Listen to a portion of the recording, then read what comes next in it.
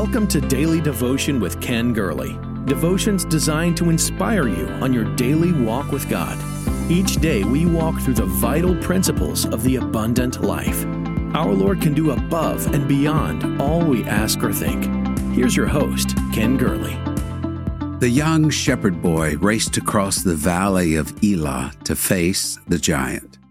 David, a shepherd turned warrior, a harp player turned giant slayer.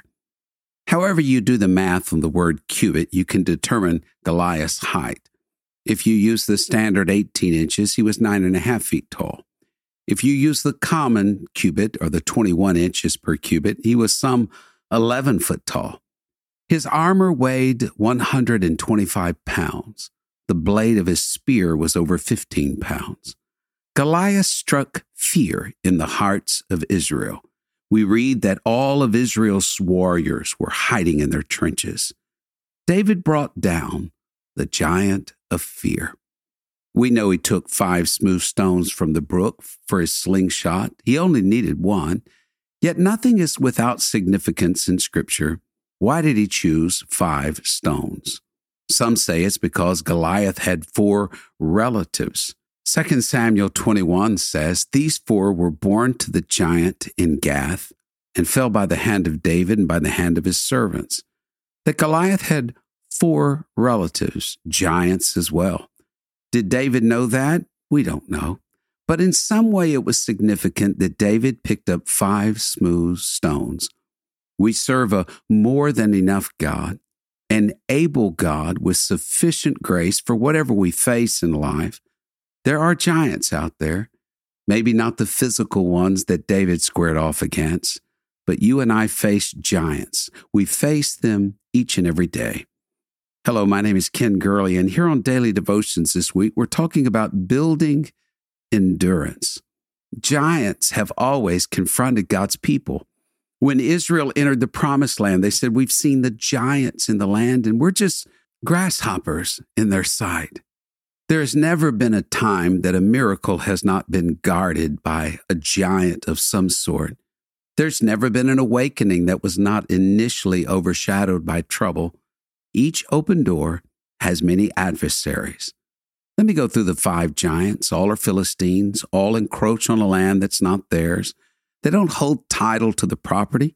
It belongs to the children of the Most High God. 4 of the 5 giants have names. All of them represent a challenge that you and I will face. You can find these 5 giants in 1 Samuel and 2 Samuel. The first giant was, as we mentioned, Goliath. He is the giant that represents fear. David slew this one. David means loved of God. Perfect love cast out all fear. But David grew weak in battle. He was temporarily sidelined. His previous victory over the giant, though, motivated those closest to him. And we read of other giants arising and then falling. The second giant was Ishbi-benob. His name means, "I dwell in the heights." He's indicative of pride. The smooth stone that brought him down was Abishai, David's nephew. Abishai means shorter. He stands for humility. For in this battle of life, humility always wins over pride, each and every time. The third giant has 2 names, Saph or Sippai. He represents hypocrisy, saying one thing and living another.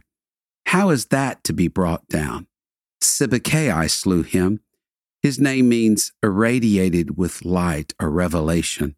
The only cure for hypocrisy is getting transparent and real before God.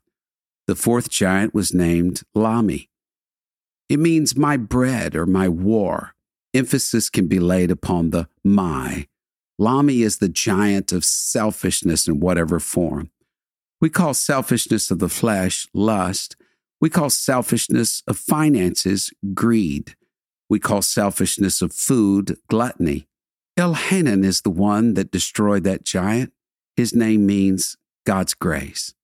Graciousness will destroy selfishness every time. The grace of giving, the grace of sacrifice. But it's the 5th and final giant that gives me pause today, and really gave rise to this devotion. This is the unnamed giant. He's just said to be from Gath, which means the crushing of a winepress. He's the last giant fought. It's found in 1 Chronicles 20. Yet again, there was war at Gath, where there was a man of great stature. And then here's the curious thing about this unnamed giant. He had 24 fingers and toes, 6 fingers on each hand, 6 toes on each foot. He was also born to the giant. 6. 6 is the number of man. 4 is the number of the world.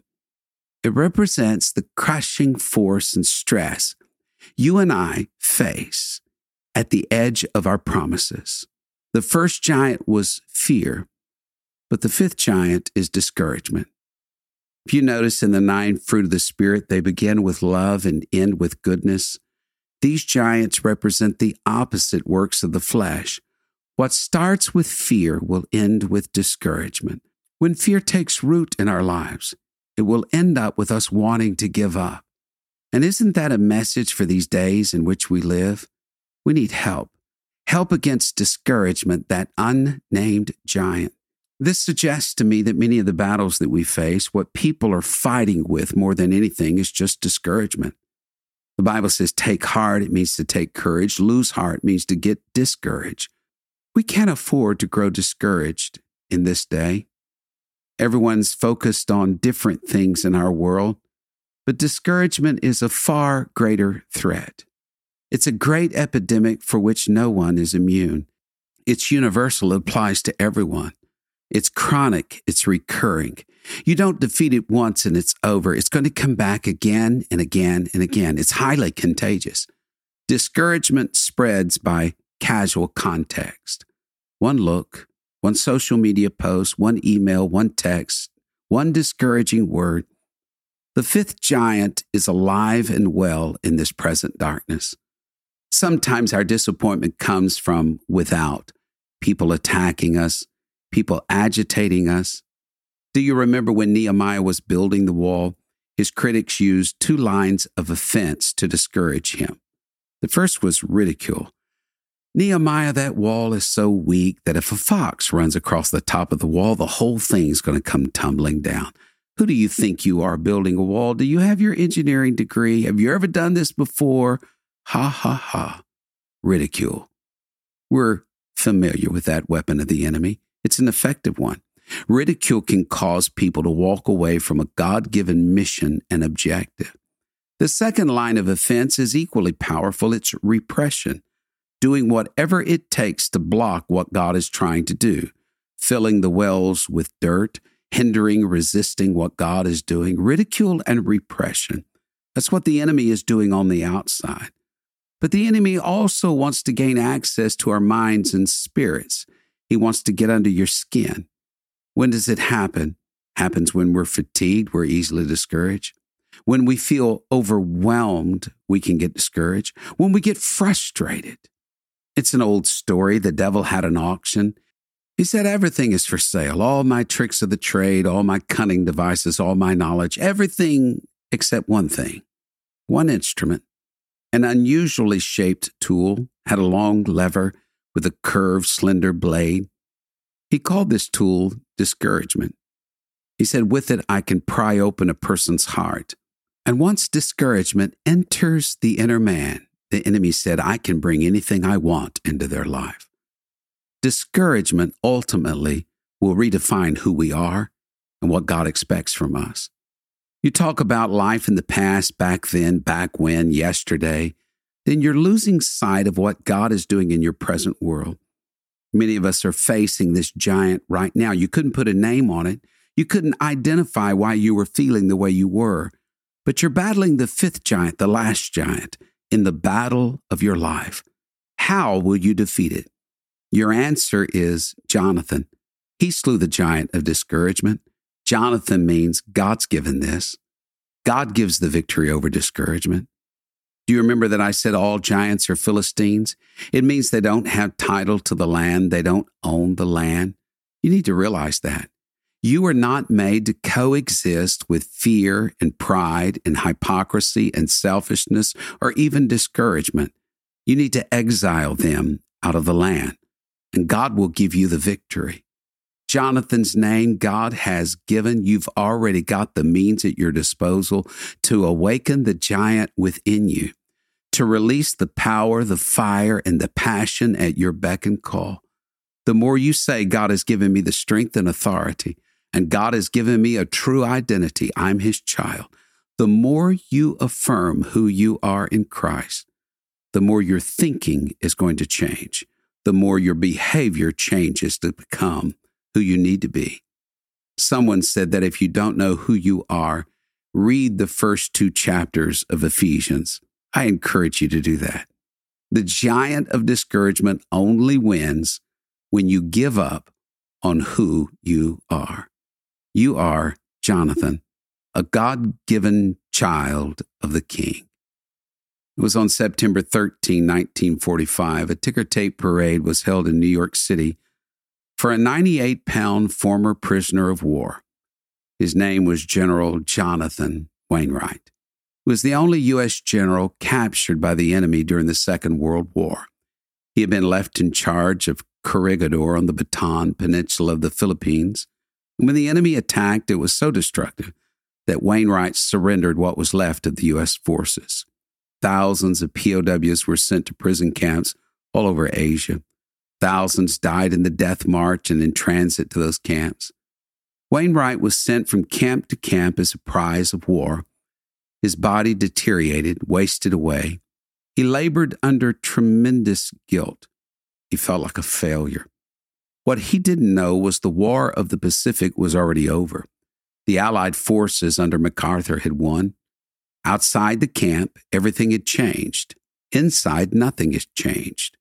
They were liberated, but still behind bars because they didn't know. Finally, word arrived Japan had surrendered. And with that knowledge, Wainwright immediately turned, limped all the way to the commandant's office, opened the door, and said without even raising his voice, "My commander-in-chief has defeated your commander-in-chief. You must surrender." For on the decks of the USS Missouri, where General MacArthur signed the surrender papers, if you look closely at that classic photo, you're going to see a shell of a man, a 98-pound general standing beside him. Without firing a shot, this man had taken charge. How? Because the truth came out. Satan's greatest fear will materialize the day you realize that through Christ, you are mightier than he is. That greater is he who is in you than he who is in the world. Maybe you've lived in a sense of discouragement and hopelessness as that general did. But General, your 4th star awaits when you get home. You aren't viewed as a failure. You're viewed as a victor. And a ticker tape parade awaits the person who realizes, I am more than a conqueror through Christ who loved me. Maybe you're punishing yourself. You believe the enemy's lies, that you've lost your command. You're in charge now. Step forward. 5 smooth stones means you have all you need to claim the victory. So today, what would happen in your life if you realize you are already more than a champion? The war has been won. Step into the victor's circle. Thank you for sharing in Daily Devotion with Ken Gurley. We pray this ministry has been a source of encouragement and strength to you.